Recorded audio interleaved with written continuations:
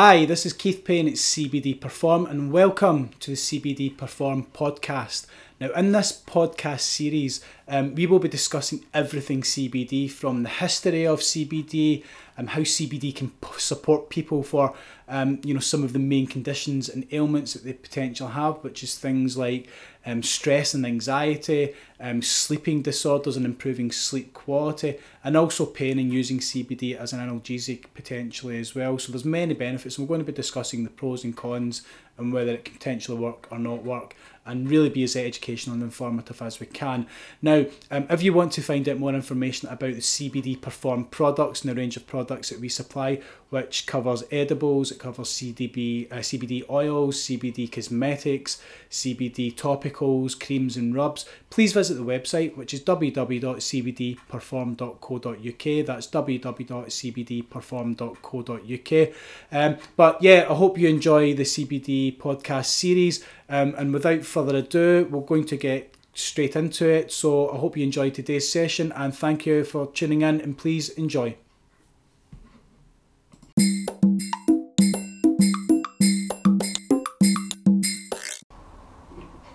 Hi, this is Keith Payne at CBD Perform, and this is a CBD Perform vlog.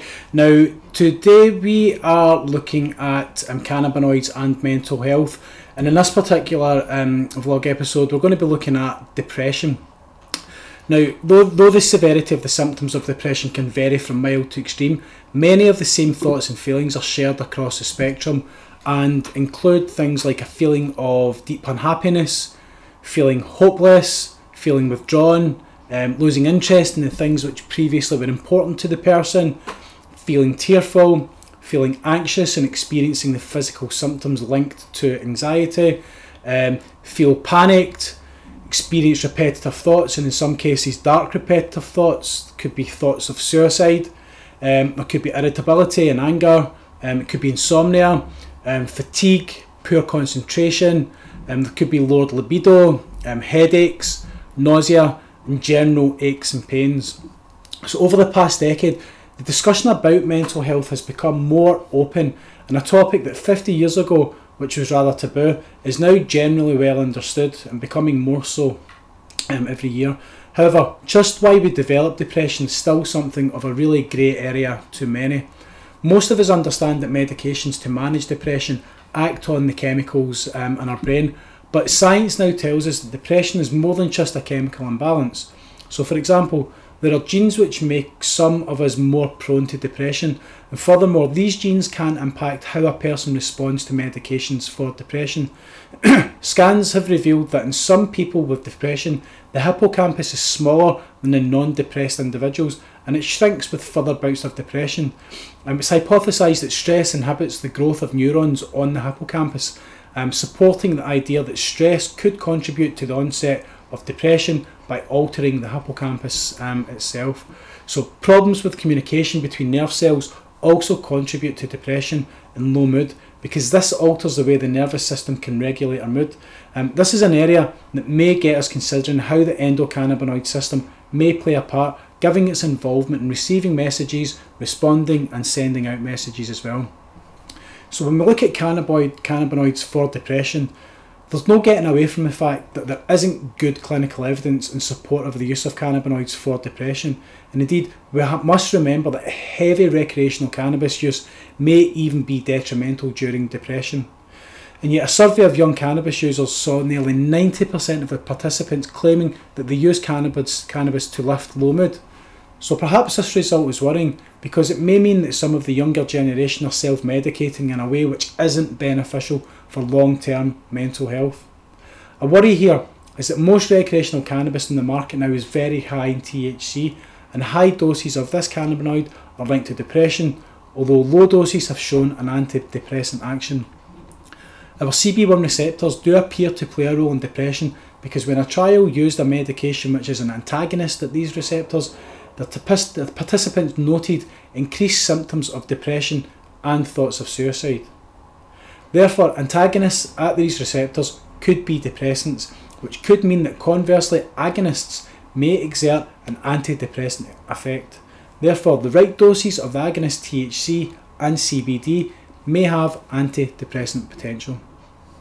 The endocannabinoid system, when functioning properly, does exert an antidepressant activity because it increases serotonergic and noradrenergic signalling.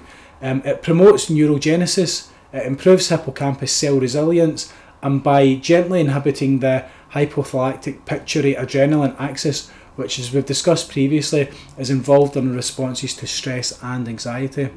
Depression is a serious illness and it must be supported by the right medical and health professionals, but with their agreement there may be some scope to use CBD oil to help encourage homeostasis in the endocannabinoid system.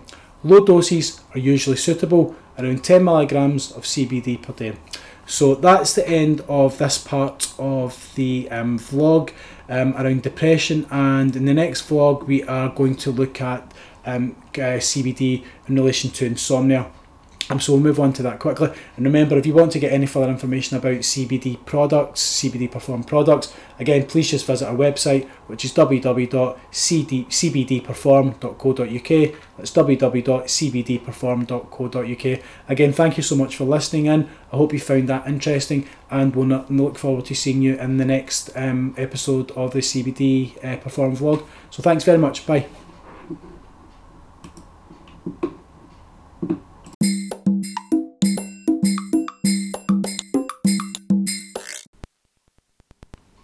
Hi, this is Keith Payne at CBD Perform. Thank you so much for listening in to today's session. Really do hope that you have found it interesting and informative.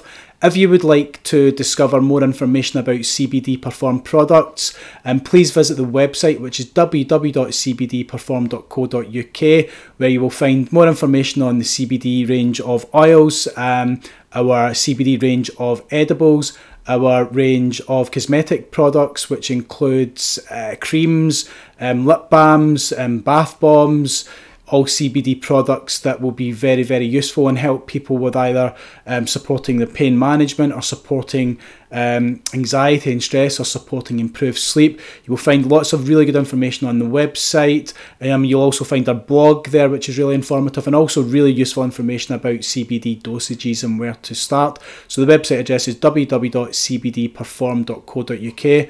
And once again, thank you so much for listening in, and we'll look forward to seeing you in our next session. So take care for now, and all the best. Thank you. Bye.